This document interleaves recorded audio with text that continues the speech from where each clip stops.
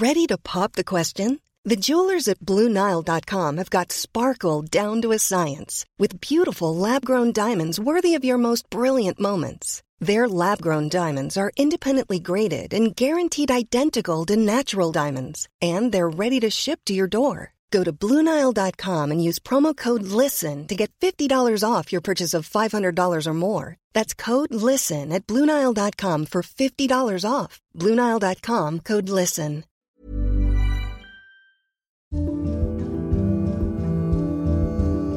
I found out because a friend of mine that's at JP Morgan called me and left me a voicemail while I was on other calls that morning. On the morning of Thursday, the 9th of March, news that something was going wrong with Silicon Valley Bank started to trickle through the US investment community. Within 5 minutes of receiving that call, our entire firm dropped everything we were doing and started pinging the entire portfolio to urgently move cash out as fast as possible. For Josh Chapman, a managing partner at Convoy Partners, a venture capital firm, speed became everything. My background was on the trading floor at Morgan Stanley in New York, and it kind of sparked a few signals in me of there's something very seriously wrong. This is not a scare. This is actually something structurally wrong with Silicon Valley Bank. So on Thursday, my colleague was doing some maintenance with the bank account and he discovered he couldn't get into the account. Over in the offices of Simplifiber, an eco-fashion startup in North Carolina, company founder Maria Insha-Orang was also having problems. He said, Maria, can you try and get into the account from your computer? And I couldn't. And the site just said, it's closed, it's shut down for now. It became clear this was not just a technical glitch. SVB was facing a run. On Friday, as things were getting worse, Maria tried to move the money, but she couldn't. I mean, it was just kind of like watching a car crash in slow motion and it getting really a lot worse by the minute. All of Simplifiber's funds, millions of dollars, were with SVB.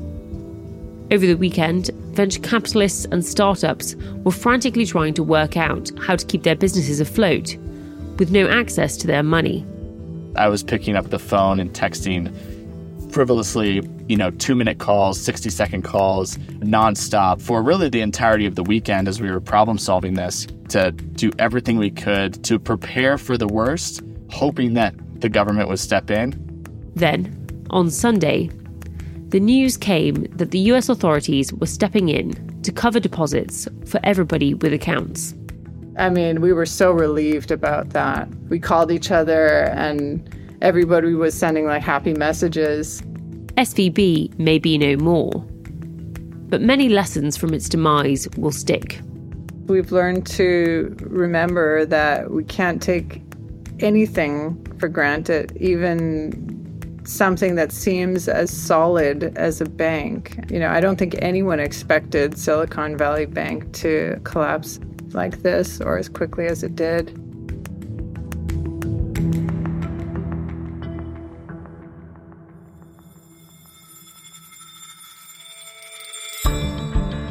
You're listening to Money Talks from The Economist, our weekly podcast on the markets, the economy, and the world of business. In Washington, D.C., I'm Alice Fulwood. In London, I'm Tom Lee Devlin. In Singapore, I'm Mike Bird. And in today's show, what went wrong at Silicon Valley Bank? First, we'll explore how the crisis unfolded and how panic spread across the globe.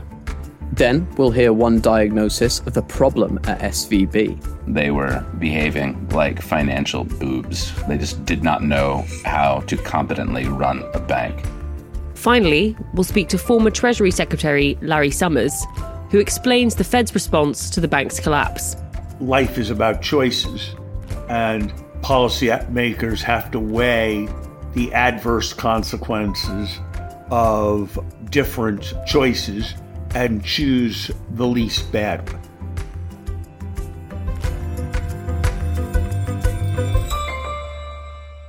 Tom, Mike, hello. Hey, Alice. Hi, Alice. So I imagine that the largest US bank failure since the global financial crisis has meant it's not been a totally quiet week for the Economist's Wall Street correspondent. Yeah, sleep is for the weak in these moments. So it's pretty safe to say I've been sort of living and breathing Silicon Valley Bank and various other banks that have seemed to be imperiled for the last week or so. So when did you know that something big was going on, Alice? Yeah, so I sort of first noticed that things were going a little wrong at Silicon Valley Bank on a Wednesday evening when I saw the news that they had decided to raise capital. And for a bank boss, you know, doing an emergency or unexpected capital raise is sort of never the position that you want to be in. So that obviously didn't look great. And the share price started to fall on Thursday, but I didn't think much more about it until I read the news that Peter Thiel and other venture capitalists were urging their portfolio companies to pull their cash and sort of saying that they had pulled their cash as well. And that indicated to me that, you know, this really had quite quickly morphed into a full-blown run on this bank. Now, if the bank was solvent, it should be able to sort of handle that run with various emergency support. But, you know, runs, if they are sort of mismanaged, can always be fatal to a bank. And so at that point, I was like, oh, it's very possible this bank is in pretty real trouble. And despite the name, Silicon Valley Bank isn't a typical local bank. Its failure wreaked havoc pretty quickly on a global scale. Why was that? Yeah, so Silicon Valley Bank, it was founded about 40 years ago as a bank for emerging tech companies in the Bay Area. So in that way, it started as a local bank, but actually it had grown enormously quickly, especially over the past 3 years. And part of that growth had meant that it had expanded into places like the UK and other markets.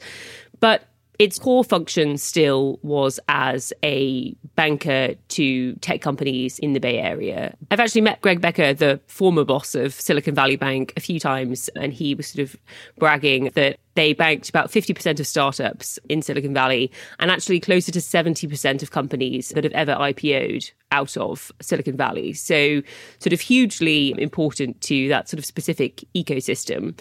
And that was always seen as strength of the bank in many ways because it got in with these companies and their founders very early, and then it could do things like their wealth management and it could advise them on capital raising and debt raising in their sort of later life. And therefore, they had a special exposure to a really dynamic part of the economy, and that might be quite a good thing for a bank. But that strength in many ways ultimately ended up being a sort of very big weakness for the bank. So, Alice, what actually went wrong at the bank? There are two things that went wrong at Silicon Valley Bank. One is with its assets, so that's all the things that a bank owns and expects to get paid back to it. And the other is on its liabilities side with its deposits. So that's the money that it owes to people who have open deposit accounts, parked money with it. Now, as we talked about, all of those deposits came from these tech companies, and that meant that actually a lot of its customers had parked more than $250,000 in Silicon Valley Bank. And that's important because the Federal Deposit Insurance Corporation, which is the regulator that safeguards deposits in the American banking system, only protects deposits up to $250,000. And it turned out that 93% of Silicon Valley Bank's deposits were uninsured. And that meant that if the bank appeared to be in trouble, what you would get is 93% of its customers going, oh, I might actually face losses on my deposits if I don't pull them out. And that meant that they were very, very exposed to a run. They were relying on extremely sort of flighty and short-term funding. At the same time, while that deposit growth was booming, they hadn't actually managed to do what banks normally do with an influx of cash and an influx of deposits and make loans. They typically lend to these startup companies. Startups were very flush with cash from the venture capital boom. They weren't really taking out very many loans from Silicon Valley Bank. And so instead, what it did with all this cash was buy an awful lot of treasury bonds and long-dated mortgage-backed securities. And it bought a huge quantity of these bonds, essentially at the peak in their price towards the end of 2021 when interest rates were very, very low. And the next year, 2022, was one of the single worst years for bond prices that we have measured. So you saw a huge fall in the value of all those assets that it had piled into right at the highs. As tech companies started running down that cash they'd accumulated during the boom, it had to sell off a lot of the bonds that it had acquired. It did so at a loss. That was what precipitated its capital raising, and things unraveled very, very quickly from there. So I guess that's why we saw the US government step in there pretty quickly. Yeah, so the government intervention is very interesting because Silicon Valley Bank wasn't supposed to be one of those banks that was considered too big to fail. But we did see the government step in on Sunday night, and they did two main things. One was that they announced that all the depositors in Silicon Valley Bank and a second bank called Signature Bank, which is based in New York and had also failed over the weekend, that all of those depositors would be made whole. And that is an expansion of the protection that deposit insurance typically offers to depositors. And it's reasonably radical departure from how depositors have historically been treated in bank failures where there were sort of these uninsured deposits. In the past, typically, those depositors have ended up taking losses, and the government said, we're not going to let that happen this time. The second action was a new emergency lending facility from the Federal Reserve. And the way this new emergency lending facility worked is that the Fed said that if banks had any high-quality bonds like treasuries or mortgage-backed securities, they could pledge those bonds to this facility, and in return they could receive a cash advance worth the face value or par value in the jargon of that bond. But to get to grips with all of this and to dive deeper into what went wrong at Silicon Valley Bank, I spoke to Peter Conti-Brown, who's the Associate Professor of Financial Regulation at the University of Pennsylvania's Wharton School. Hello, Peter Conti-Brown. Welcome to Money Talks. I'm glad to be here. Thanks for having me. So over the weekend, on Sunday evening, the government made two interventions in America's financial system. The first was guaranteeing that all the depositors, even uninsured ones, would have access to their money on Monday morning. Could you explain how that intervention worked and what the impact of that was?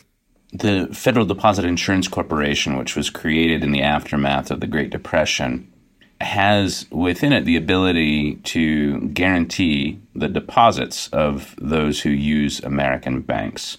What it also has explicitly, and this is written by Congress, is a limit on those guarantees. What the FDIC, Fed, and Treasury did on Sunday was override that limit. Now, that's not illegal. There's an exception written into the statute, there are two actually, and that is if a bank imposes a systemic risk to our overall banking and financial system, overall economy, then we can override those limits, which are currently at $250,000 per account. And that's what the FDIC and Treasury and Fed did in close consultation with President Biden.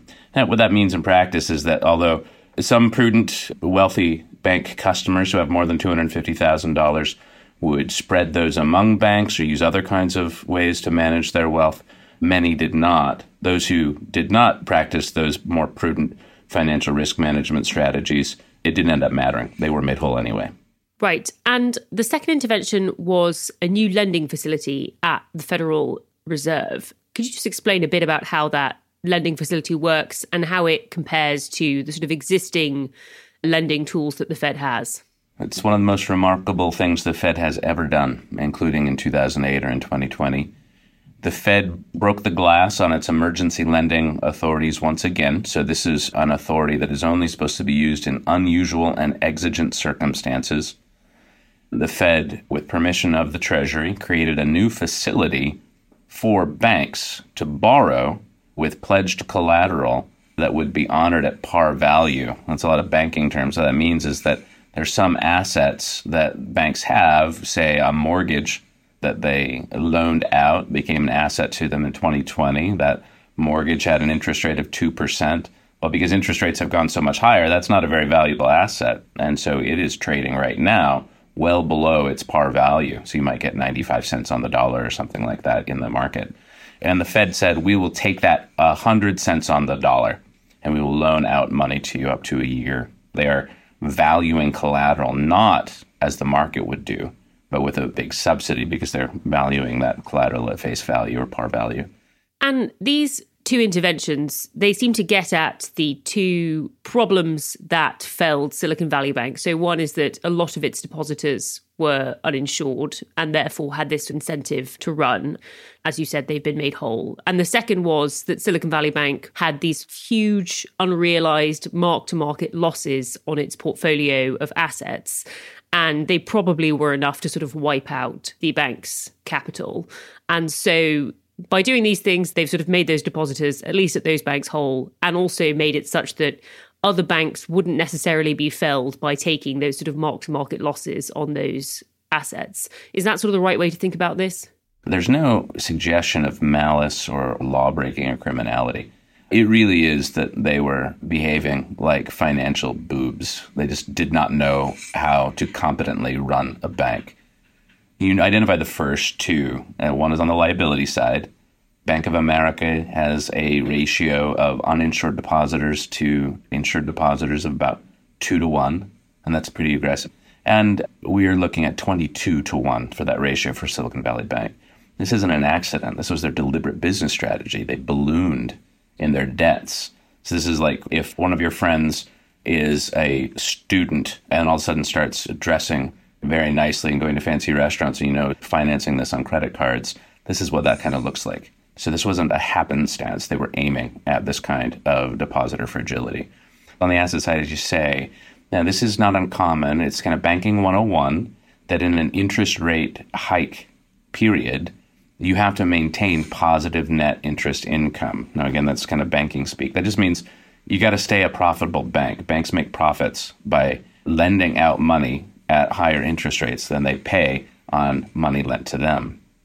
And Silicon Valley Bank in 2020 was doing really well with that because they had these long duration bonds at 1.5% and they were paying nothing on the deposits. And then as nearly every other bank in America, beginning in Q1 2022 and well before, started seeing the Fed signaling that we were entering an interest rate hike scenario, those other banks started to diversify on the asset side because you have to sustain that positive net interest income. Silicon Valley Bank did not.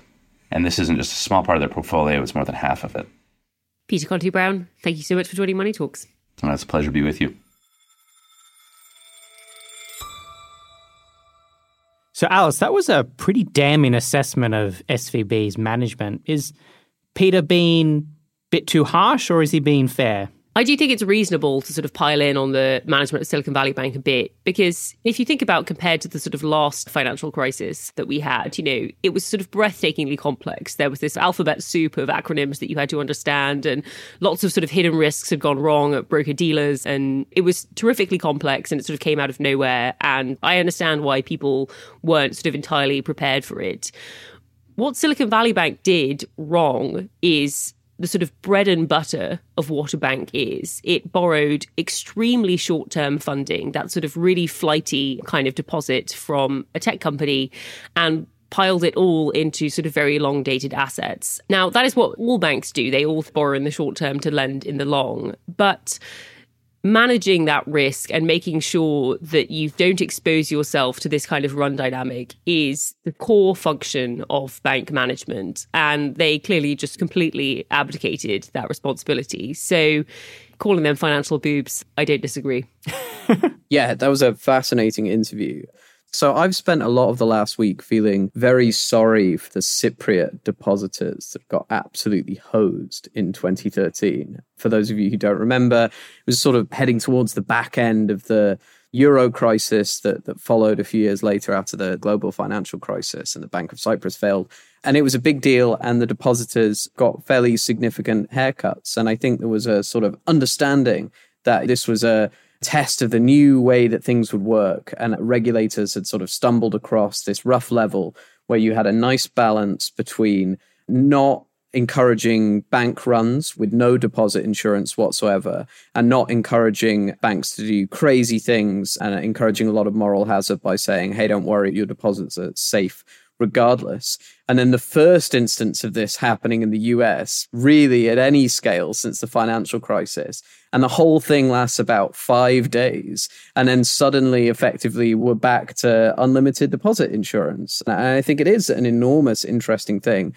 And it reveals in the same way the saying about, there's no atheists in a foxhole. There's no deposit insurance hardliners in a banking crisis. Yeah, there seems to be a huge gap here between what was planned for and regulated for and talked about for over a decade, and millions of lines of regulatory text and discussion and planning. And it's all been unwound over the space of a weekend. And we've moved into what is essentially a new reality, which is that if your depositors can scream loud enough and everyone is able to panic enough over the course of a few days, then all the deposit insurance rules have gone out the window. And ultimately, that means a huge number of things. It means, not we, Alice, you as an American taxpayer, you're to some extent in the long term, I will say, the FDIC says that it will bear these costs at the moment. But, ultimately, in the large scale, this puts the public to some degree on the hook for this.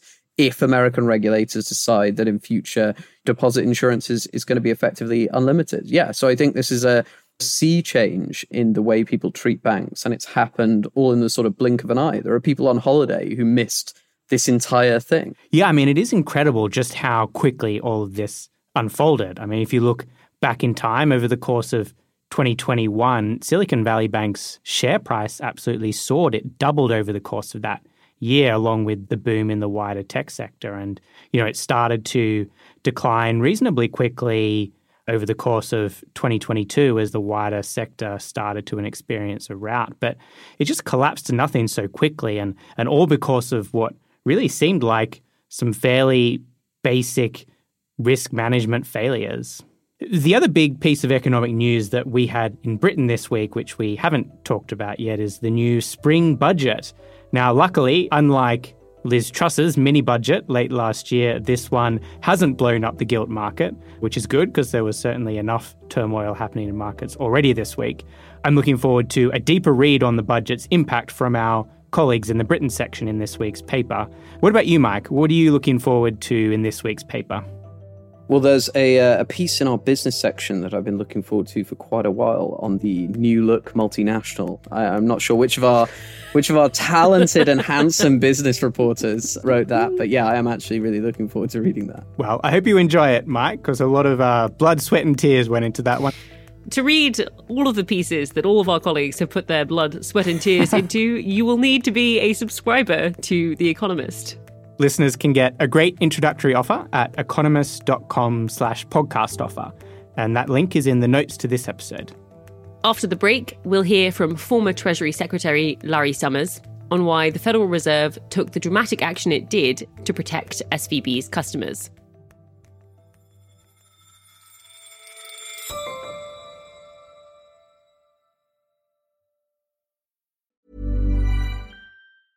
Hiring for your small business? If you're not looking for professionals on LinkedIn, you're looking in the wrong place. That's like looking for your car keys in a fish tank.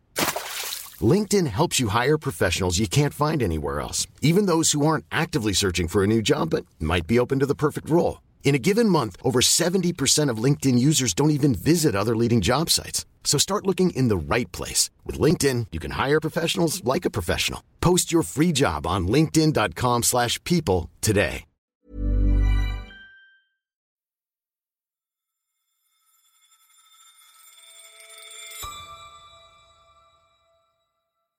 So, Alice, before the break, we heard what went wrong at SVB. It invested far too much of its depositors' money into bonds, which fell in value as interest rates rose. And when people and firms whose money it was realized that was happening, they rushed to get their money out. But it seems to have taken the Federal Reserve by surprise just how big the impact was. Yes, it definitely did. And both the Fed and the Treasury took some pretty huge action. As Mike has beaten the drum about, the sort of expansion of deposit insurance was pretty radical. But also the emergency lending facility is a sort of pretty radical departure from how central banks have operated as a sort of lender of last resort in a crisis in the past.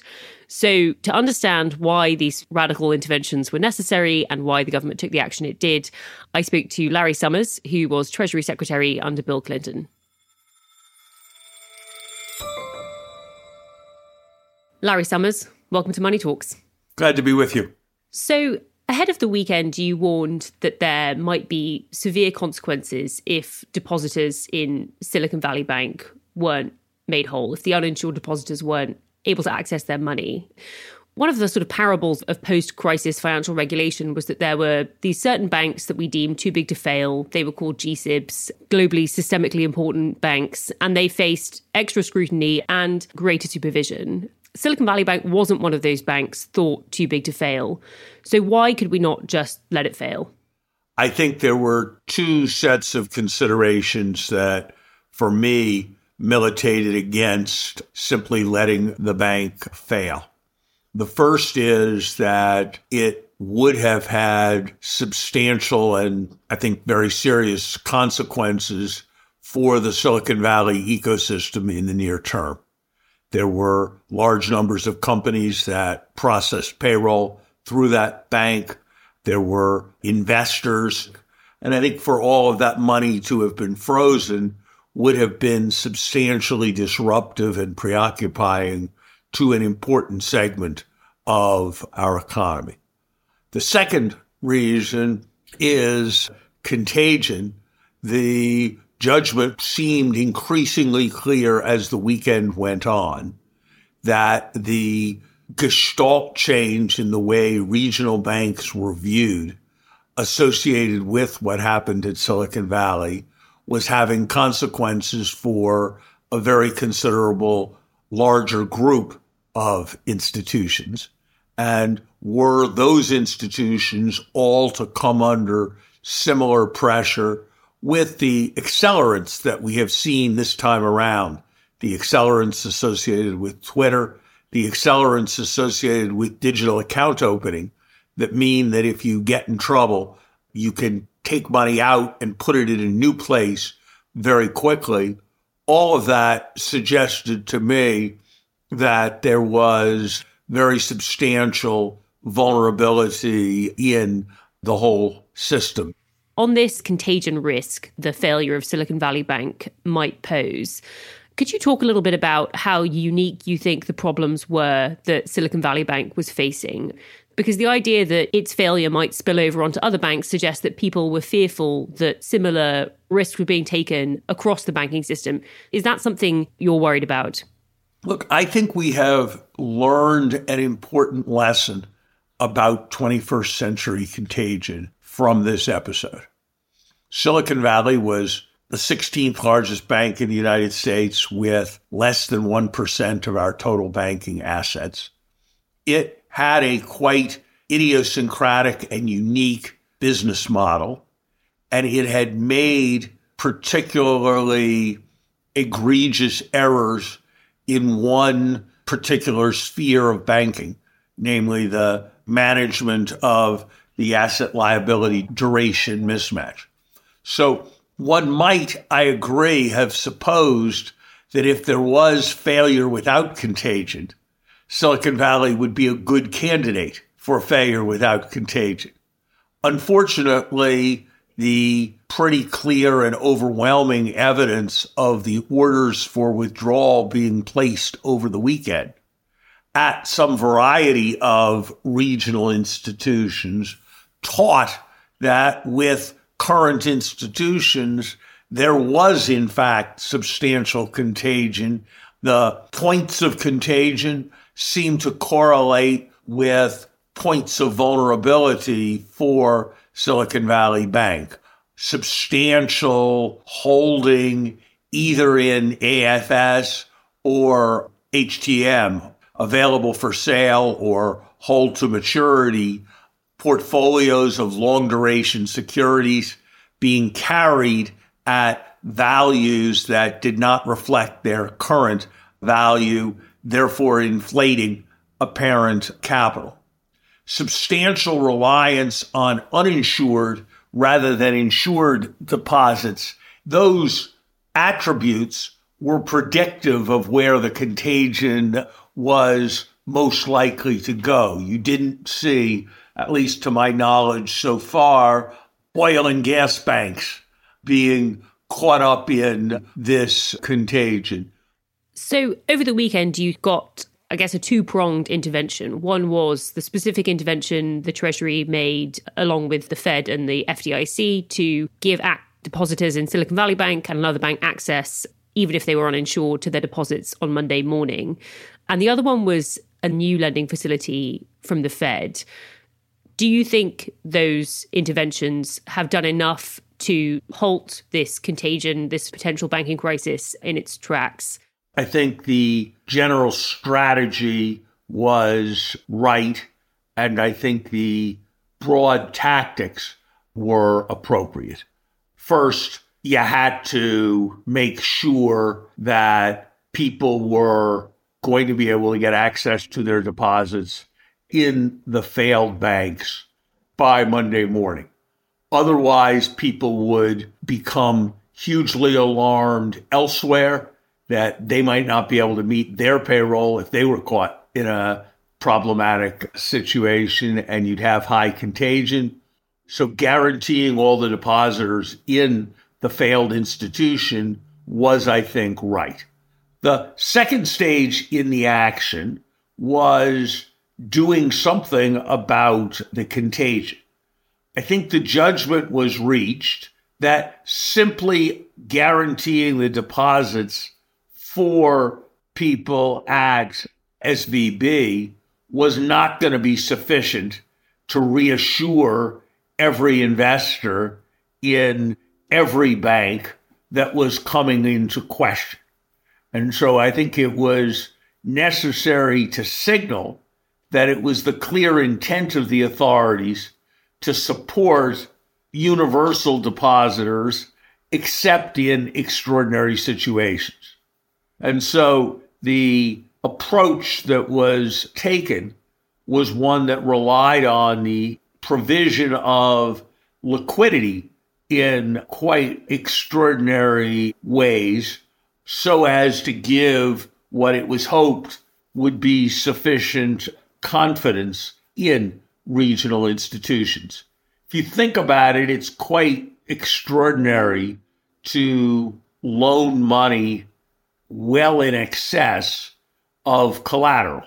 And so the important sentence in the release was that they would loan up to the par value of securities, even though in many cases the par value of securities that were held was perhaps 20% or more in excess of their market value.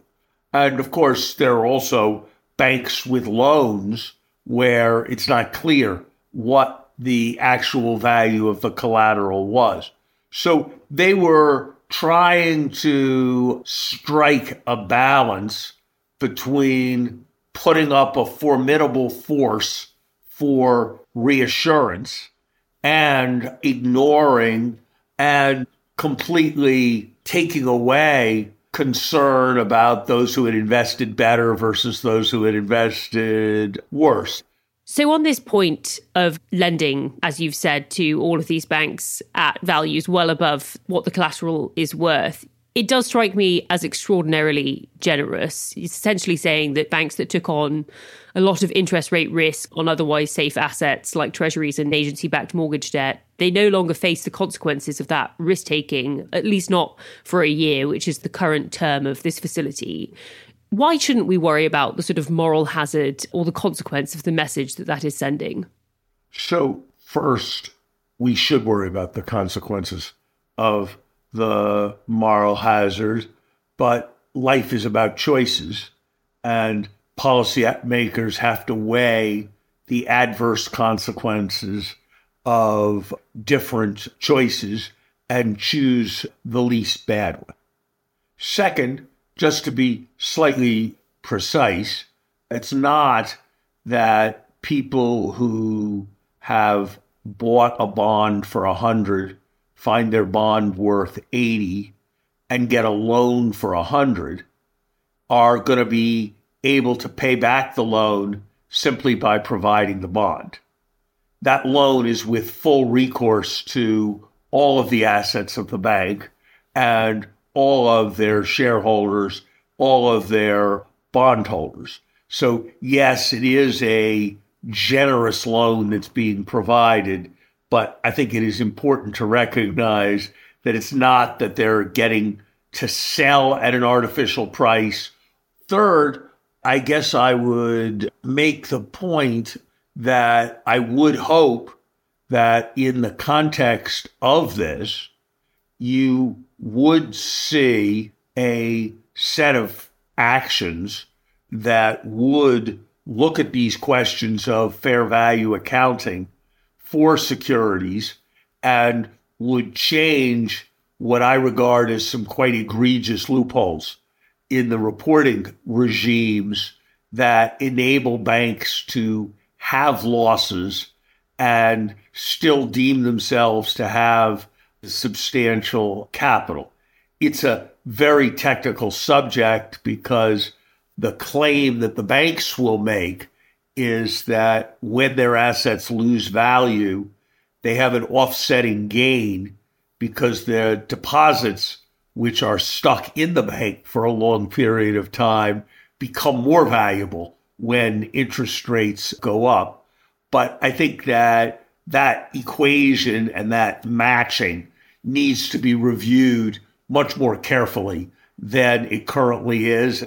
Larry Summers, thank you so much for joining Money Talks. Thank you, Alice. So, Tom, Mike, what did you take from this whole sorry saga? Larry made an interesting point there about contagion in the 21st century. Of course, we had Twitter and Reddit and the likes around the time of the financial crisis when much of the current banking regulation regime was created. But I think it's fair to say that they played a far smaller part in driving the behavior of financial actors. And I think we've seen now that actually the world has changed a lot. And even a bank that accounts for less than 1% of the system's assets is large enough to cause serious contagion. Now, I suppose we can debate whether Silicon Valley Bank was an exception because of its centrality to the very prominent and visible tech sector, but it will be really interesting to see how regulators now revisit their assumptions about where to draw the line around a bank being too big to fail. Yeah, this week has made me think a lot about duration risk, just being the risk of an asset falling in price as a result of a change in interest rates, effectively. And we only really talk about this when either interest rates are incredibly ludicrously low or when they shoot up, and never at any point in between those two scenarios. You know, we talk about credit risk all the time. We talk about every other form of risk. But I think we think of these long maturity, especially safe government bonds where you know there's no credit risk essentially, or very minimal credit risk.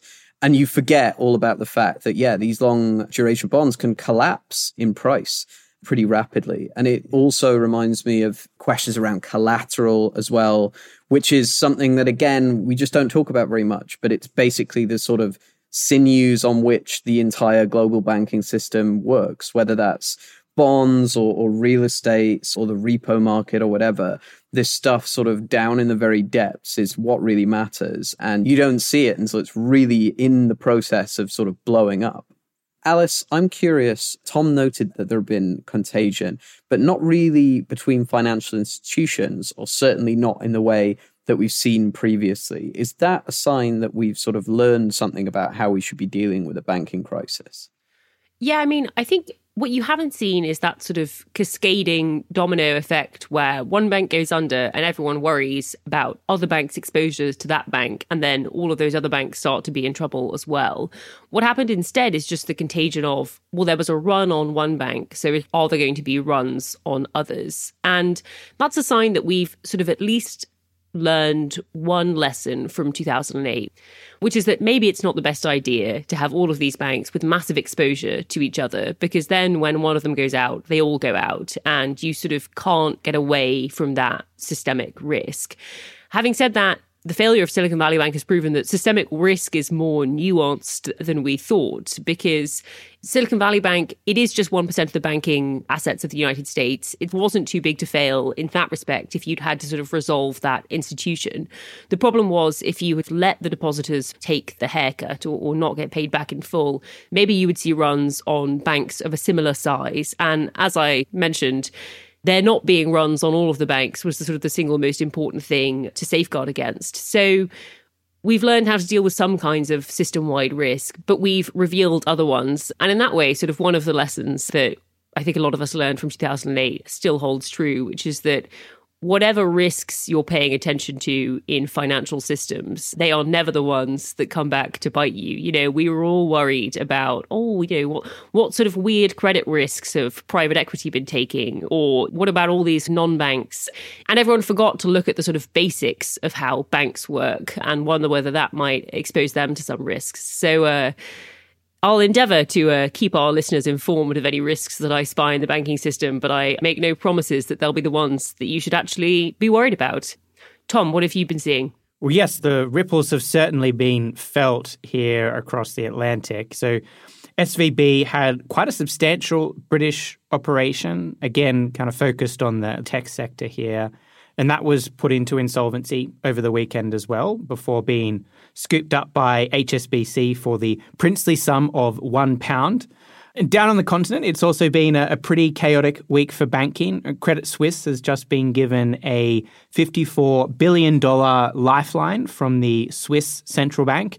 Now, its troubles have been brewing for some time now, but the fact that it all came to a head this week really added to the sense of turmoil in markets.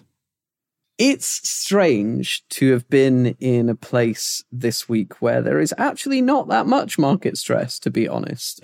Across Asia, there is not actually an enormous amount going on, definitely relative to what's been going on in the US and in Europe.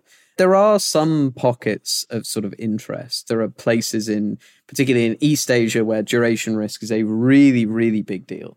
So you look at some of the Japanese financial institutions and Taiwanese insurance companies, they've loaded up very aggressively over the years on foreign long-term bonds, a lot of those American or European bonds, and they're nursing similar sort of unrealized losses. Obviously, it's slightly different when you're an insurance company, because whereas a bank is sort of borrowing short and lending long in exactly the way that Alice described, an insurer is borrowing long. The policies that essentially fund it are incredibly long-term. But there are risks there in terms of those institutions changing their buying and selling behavior. So that's quite an interesting element. And with that, I think we should pivot to our statistics of the week. Tom, why don't you go first? Happy to. And my statistic is going to take us away from the world of financial markets to the world of hard commodities. And my stat is 60%, which is the share of the world's lithium which is processed by China. Lithium is a critical ingredient in the batteries that are used in electric cars, as are nickel and cobalt, which China also has a very high share of the processing of. And that's been causing some anxiety for a while now in the European Union around the dependence that creates on China. And the European Union has just announced a plan to try and reduce some of that dependence over time. So my statistic of the week is 102.5%. Which is the rate of inflation in Argentina. Data just released for February. You may think it's a sort of day ending in Y, so Argentina has an absurdly high inflation rate. But this, even by Argentinian standards, is very, very high. It's the highest rate since the 1990s crisis. It's a really big deal, and it looks like Argentina is sort of heading back into a hyperinflationary episode. So if you've been complaining about the price of things going up this year, understandable, but some people have it a lot worse. Yeah, it makes 6% look not bad. You know, eggs might be expensive, but I'll deal with that rather than 100% inflation. I'm going to use my stat of week to slip in another bit of financial crisis chat, which is cheating, I guess. But my stat is 3.3 billion Swiss francs, which is the value of the debt that Credit Suisse has said that it's planning to buy back using its sort of enormous loan from the Swiss National Bank.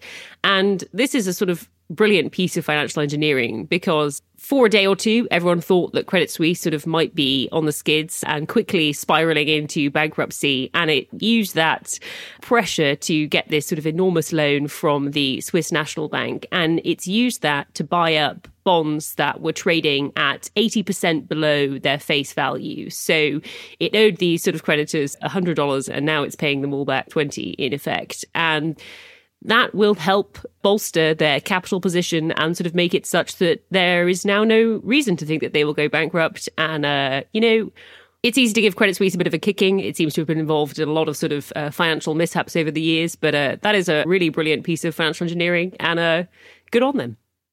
See, it's a great news story, but the Swiss franc is too strong for this to be a good stat. We need something to happen in a country like Japan, like Taiwan, where everything ends with a series of zeros. It needs to be something trillion. Yeah, how much debt did Credit Suisse buy back in Argentinian pesos? There you go. That's the question. Perfect. With that, I want to thank Josh Chapman, Maria Incha-Orang, Peter Conti-Brown, and Larry Summers. And thank you for listening to Money Talks. Don't forget to rate and review us wherever you get your podcasts. And you can always write to us at podcasts@economist.com. Today's show was produced by Dan Asher and Marie Keyworth. Our sound engineer is Ting Lee Lim. And the executive producer is Marguerite Howell. I'm Alice Fulwood. I'm Tom Lee Devlin. I'm Mike Bird. And this is The Economist.